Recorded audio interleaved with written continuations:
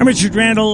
Let's do this. I'll tell you what, we've got about 45 minutes. I want to cram in as much as possible in that amount of time. I can't think of anything more important and serious than this subject matter. I want you to go back to September 11th, and we were attacked. It's the biggest wake-up call in the world. Fast forward to the speech, the president's speech, Barack Obama's speech in Cairo. That wasn't a big deal for us. The average American didn't say, oh, a huge game changer for us, but there are a lot of people in the world who said it was. Follow that with the Arab Spring, and we're going to have regime change. We're going to have democracy throughout the Middle East. Was that naive enough for you or not? Thank goodness one country, Egypt, had a military that was strong enough to say, sorry, Muslim Brotherhood, not going to happen. And my good friend Roy Thompson grew up in Egypt and told me, you know what, if this gets out of control, the Egyptian military will step in. They've done that in the past, and they will do that again. Sure enough, Egypt did not fall into disarray and collapse and chaos the way Libya and Syria and others have.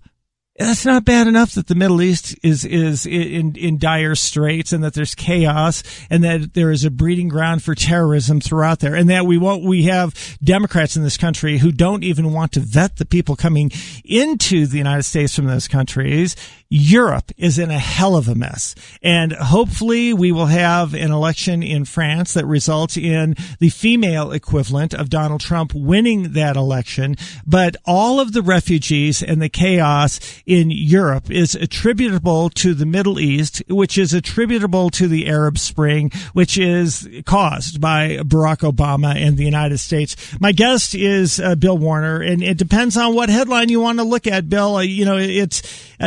Everything is so polarized. I've got political Islam. Political Islam has subjugated civilizations for 1,400 years, about Dr. Bill Warner, the author. Then I've got, this goes back to July 2015. You're probably not surprised by this, because you, like Pam Geller and a lot of other people, are going to get attacked no matter what you say. Bill Warner, a notorious Islamophobe, hate monger, yes, lying about Islam.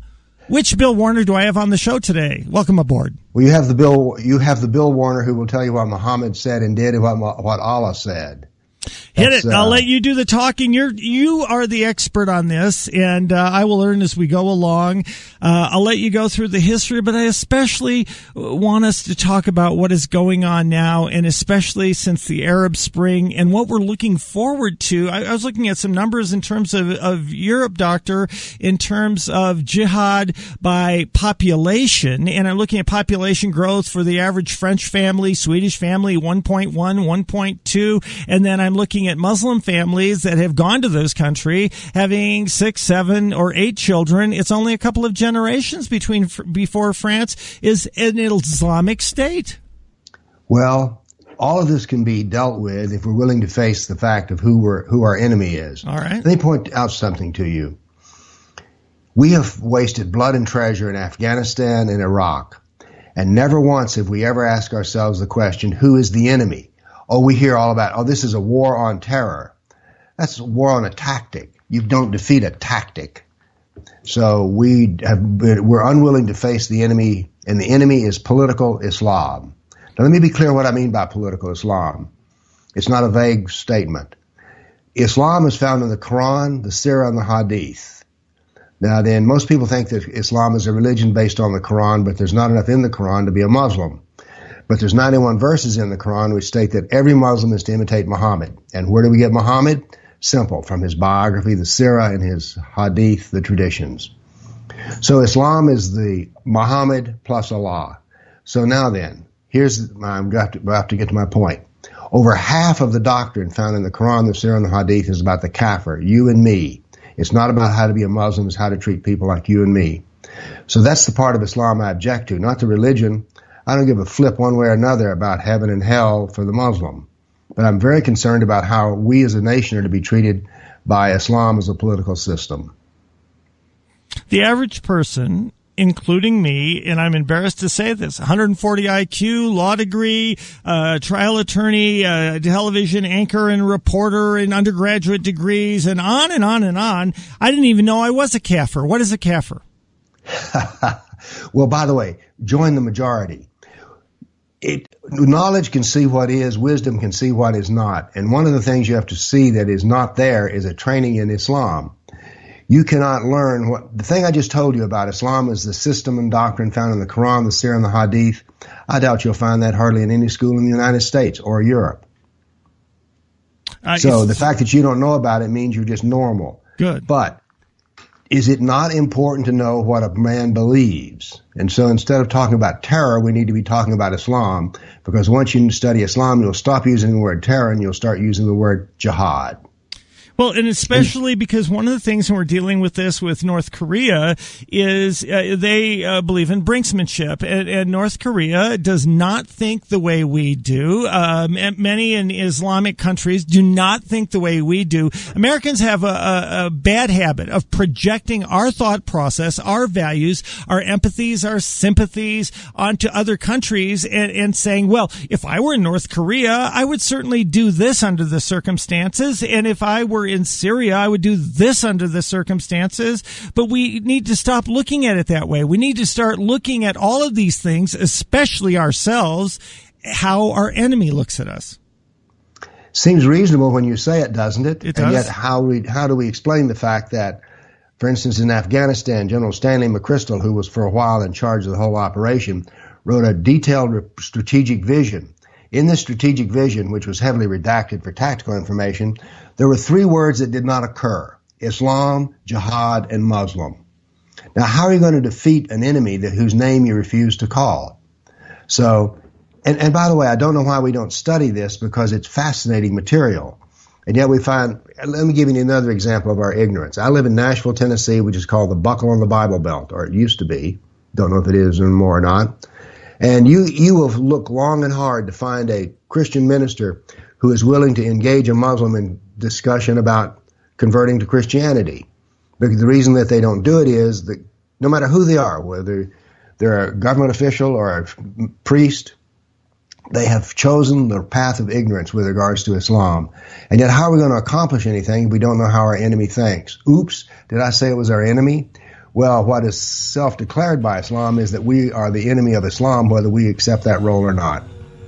That is where we're going to pick it up, because I didn't wake up this morning wanting to be anybody's enemy other than those who have chosen to be my enemy. And I didn't wake up in life or at any point in life wanting to be anybody's enemy, but there are certainly people who view me that way. And one of the other things, and I do want to talk to you about this, whether it is that preacher or whether it is college professors or journalists, is whether they are afraid to talk about this sort of thing because they're afraid that there are repercussions for doing that. We'll pick it up where we come back. My guest, I'm sorry, not feeling well today, but my guest is Dr. Bill Warner. Political Islam is the subject. Take a short break after this. I'm Richard Randall, my guest, Political Islam. And this is a different way, honestly, it's a different way of me thinking about Islam. It is a different way of me thinking about a war on what? Terrorism? Well, it turns out it's not a war on terrorism, because a war on terrorism would kind of imply that we're fighting the Irish Republican Army, or we're fighting, some Italians who want to be anarchist in the 1920s. That's not what we're fighting, but people are afraid to call it, apparently. And I've got to believe, when we look at this, Dr. Bill Warner, that a general like Stanley McChrystal would love to cut through the BS and call it for what it was, but he was getting pressure from Washington not to do that. For the average American, either looking back in terms of history and knowing our place in terms of how a big chunk of the world views us as kafirs, or going forward, what we ought to be concerned about, what we ought to be worried about. And honestly, there are a lot of things that I do worry about. I don't want to be paranoid, but there's a lot of things to be concerned about. I yield the floor to you, Doctor. We've talked about being afraid, in particular before the break. There's 2 kinds of fears that affect those who speak out against Islam. First is there's the fear of assassination, which actually rarely happens. But let's be very clear about this. Assassinating a critic of Islam is sunnah, S-U-N-N-A, because Muhammad did it. Let me quote you from a little hadith, a little tradition of Muhammad. Muhammad at the mosque. Who will kill Ashraf, who has offended Allah and his prophet? Ashraf wrote a poem. I will, Muhammad. but in order to do so, I will need to deceive him. May I deceive him? Yes, deceive him. And he used deception, went out and killed the man who was a poet who wrote a poem about Islam, actually about Muhammad. So like this was the first version of the Muhammad cartoons. But this sort of assassination is very rare. Usually here's what will happen to you 100% guaranteed. If you speak about the truth of Islam, as I just did in terms of assassinating the critics, people who are not Muslim but who are apologists for Islam will assassinate your character. I proudly have been called one of America's top 10 bigots by the Southern Poverty Law Center. Why? Because I tell people what Muhammad said and did. CARE, the Committee on American Islamic Relations, has said I'm part of the inner circle of hate. Now, I've learned something about this. Most people are terrified of having their character assassinated and being called names. So therefore, most people shut up. The problem with shutting up is you have yielded the field to other people. And we've seen a lot of people, and maybe, I don't want to get into the whole Bill O'Reilly and Sean Hannity and a lot of these other things. There are so many components at work. But there are folks who want to shut me up. They want to shut you up. They want to shut anybody up who talks about this issue whatsoever. And we're seeing a mainstream. I can't believe this, Doctor, but I'm looking at the Women's March, for instance, and I'm thinking to myself, wait a minute. Do all of these women in their little vagina hats and their little, vagina costumes, for God's sakes, how embarrassing is that, marching around? and that's the vision that Islam has of America. American women dress up like private parts and march around, and yet one of the people who organizes this, one of the women who makes sure that headscarf is part of the entire thing, is an activist from New York. How is this getting mainstreamed on college campuses, in marches, and the rest? Let me give you a personal example. There was a woman who just retired last Friday from Vanderbilt University. Now, I used to be proud of going to Vanderbilt, but I'm not so proud now. She mentioned in a graduate seminar something that she said, this idea is politically incorrect, but this is what I believe. It traumatized the university. The university read a front page article in the Tennessean saying how embarrassed they were that she had said this, that people were offended. But get this, at a major university, the president of the university established a counseling hotline for those who've been traumatized about hearing an idea that offended them. God forbid, what was the idea? Had to do with gay marriage. These people were so traumatized. And by the way, this event took 4 days on the front page of the Tennessean newspaper, which is the largest newspaper in Tennessee. And the chancellor said I'd fire her if I could, but she has tenure, for expressing an idea in a graduate seminar. The people were traumatized. Well, you can imagine how I traumatize people if that's the case. Well, let me ask you a question about this traumatization then, because I look over the course of the summer, didn't know who the heck Milo was at the beginning of the summer, and then as time went by, I saw him popping up, and a lot of young people kept making reference to him, and he started warning the United States about the repercussions of what was going on in Europe. But one of the things as a gay man that he kept telling gay people was that if you are honestly worried and your main issue is who is going to make your wedding cake and trying to force a couple of Christians who don't want to do it, take them to court, drag them through, shut their business down over a wedding cake, maybe you ought to start thinking about who's going to be offended by gay marriage, about people who are throwing folks who are gay off of buildings in Iraq and in Syria and all over the Middle East. It's astounding what people will choose to confront, but usually what they want to do is confront something they won't hurt them. And so they don't want to confront Islam because they don't want to get hurt with their character being assassinated. Let's go back to the Women's March. Yes. This all had to do with Donald Trump acting like he was in the locker room and talking about groping some privates. All right. I find that offensive. But you know what I find even more offensive? Is clitorectomies, female genital mutilation. And yet all this energy was put out from locker room talk. Where are these same women when it comes to the issue of women having their vaginas cut out? Not grabbed, But no, cutting them out's totally fine. We're not going to criticize that. Maybe they should have had that on their little costumes or on their little hats. Maybe they should have had a bloody afterward and the scar tissue and all of the rest, because we just had this in the news. It wasn't a huge story, but we did find some stories talking about a Muslim doctor who was performing these types of operations in the past week or so. Which is, in my opinion, a criminal act. I have daughters. I have granddaughters. This is a horrid criminal act. It has no virtue at all, and yet we're silent in the face of evil. What it allows, this is an old saw, but nevertheless true. Evil does not prosper because of the strength of its proponents. Evil prospers because those who should tell it to shut down and shut up are silent. And silence is what's killing us. Well, I'll tell you what, I'm going to, I'll probably catch flack for that, and that's okay. I'm used to catching flack. There are a lot of people who don't like me and some people who really do like me, and that's why it's a very popular show. I need to get ready for a break here. I know we've got limited time with... I'm Richard Randall. We've only got less than 15 minutes with Dr. Bill Warner. Hope to make him a frequent guest here on the program. I'm looking at some of your notes, Doctor, and I just have to ask you about this.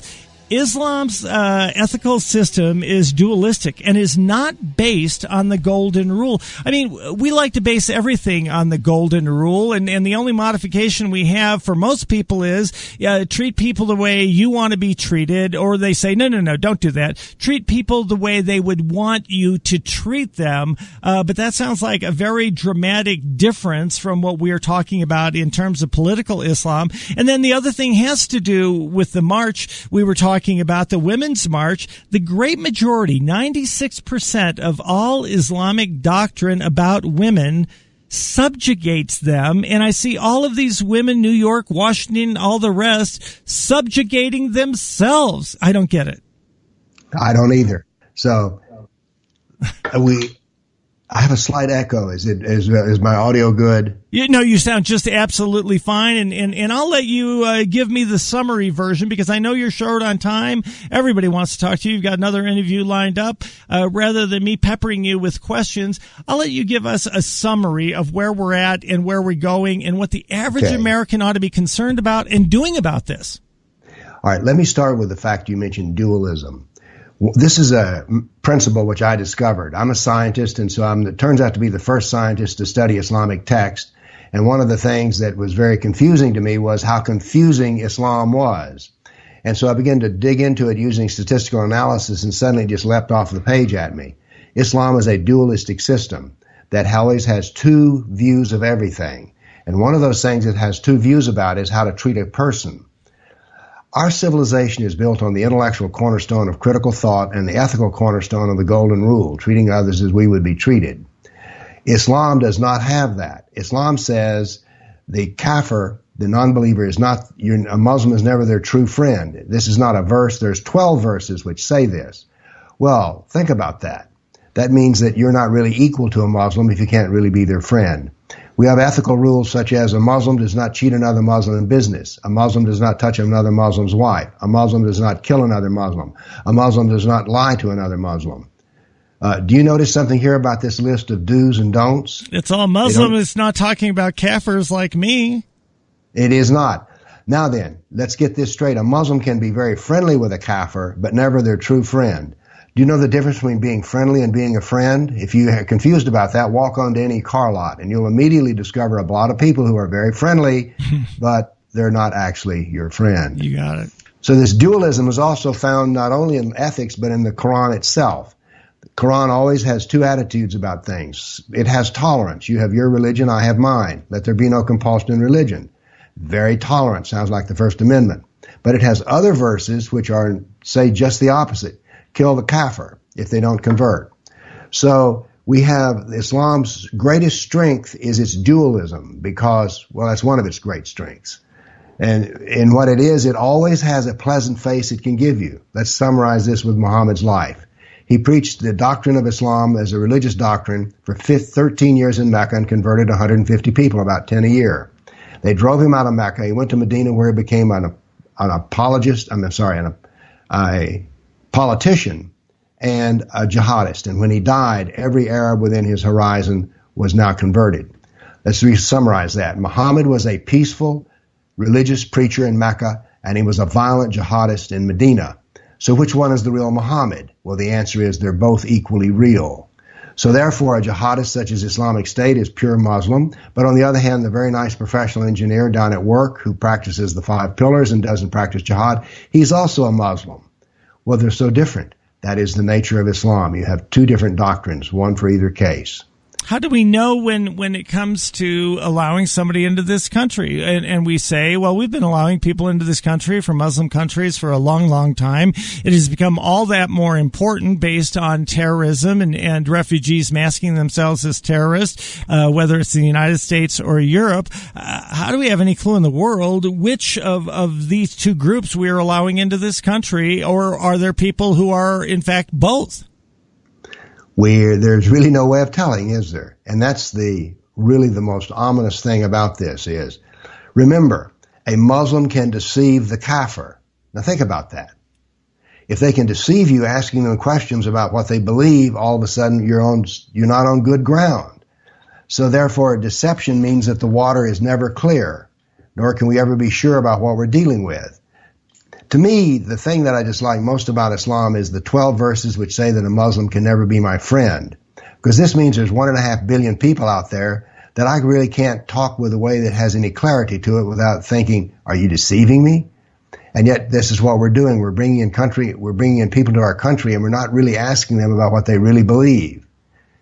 And even if we were, they would have every right under their religion to absolutely lie to us without any issue at all, correct?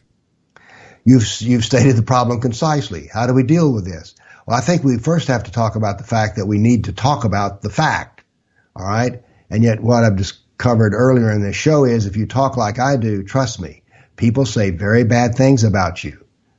They imply that you're not a very moral person. By the way, no one who criticizes me ever says, well, Bill, there aren't 12 verses. They don't say that. They say you're a bigot for talking about the 12 verses that say the Muslim is not your friend. You know, I'm worried about this country. I'm worried about I'm worried about the world. I'm worried about the future. I want a big kumbaya moment where everybody gets along and every religion respects each other. But it appears that we've got some folks who just don't want to play along with those rules. This is true, and for 1,400 years, Islam has brutalized the kafir, the non-Muslim. I'm the first scientist to ever ask this question. How many people have been killed in the process of jihad? Well, it turns out the number is 270 million people over 1,400 years. 60 million Christians, 10 million Buddhists, 80 million Hindus, and 120 million Africans. These facts are factual, and yet who wants to talk about them? No. If you talk about that, Bill, you're a bad person. But what I'm trying to say is we've struggled against Islam for 1,400 years, and we have consistently lost. If you keep doing the same wrong thing, I say you'll keep getting the same wrong result. We need to stop and look at what we're doing and why we're not winning. You know, and one of the things I want to look at, and I'm looking at the time because I do know you have another interview, just final thought, and I guess it's food for the next conversation, and that is, I go back to National Geographic. They did an expose maybe 6 months, a year ago, talking about Yazidi women who had been able to escape, and they were in refugee camps, but some of them had been sex slaves. They had people who would pray to Allah by the side of their bed, rape them, and then pray to Allah when they were done. And this wasn't an isolated incident. This went on over and over and over. And I think to myself, we are talking about at least a sizable group of people within a subset perhaps of others, but who look at Yazidis or Kafirs or whatever the same way that the Japanese looked at those in World War II, those Americans who would surrender. They were less than dogs because they surrendered and had no pride. Or Germans who would look at Jews and others and say they were less than human as well. There's something horribly wrong here. It's terribly wrong. People are being abused. And by the way, those sex slaves, that is pure Islam. All right. That's not some wonky, misunderstood. Muhammad had sex slaves, and sex slaves were taken in battle. So these sex slaves are pure Islam. Islamic State is pure Islam. We'll have to continue it there. I know I'll let you get to the next interview. God bless you. Thank you for joining us here today. Thank you for cutting through all the political correctness, because I'm sick and tired of the political correctness. I want to get to what the truth is, and so we can start. If there's a problem, we have to deal with what the problem is realistically, and there is a problem. I look forward to you joining us again on the program, and I appreciate you being brave enough to take the slings and the arrows and the threats and all of the rest in order to get the word out to the rest of us. You have a great day. God bless you. Look forward to hearing you on the program again. Thank you, sir. Thanks for inviting me. Bye-bye. There we go. We'll take a short, and I'll take your comments on that. What are we listening to there? Were we listening to a smart, rational person who has studied Islam?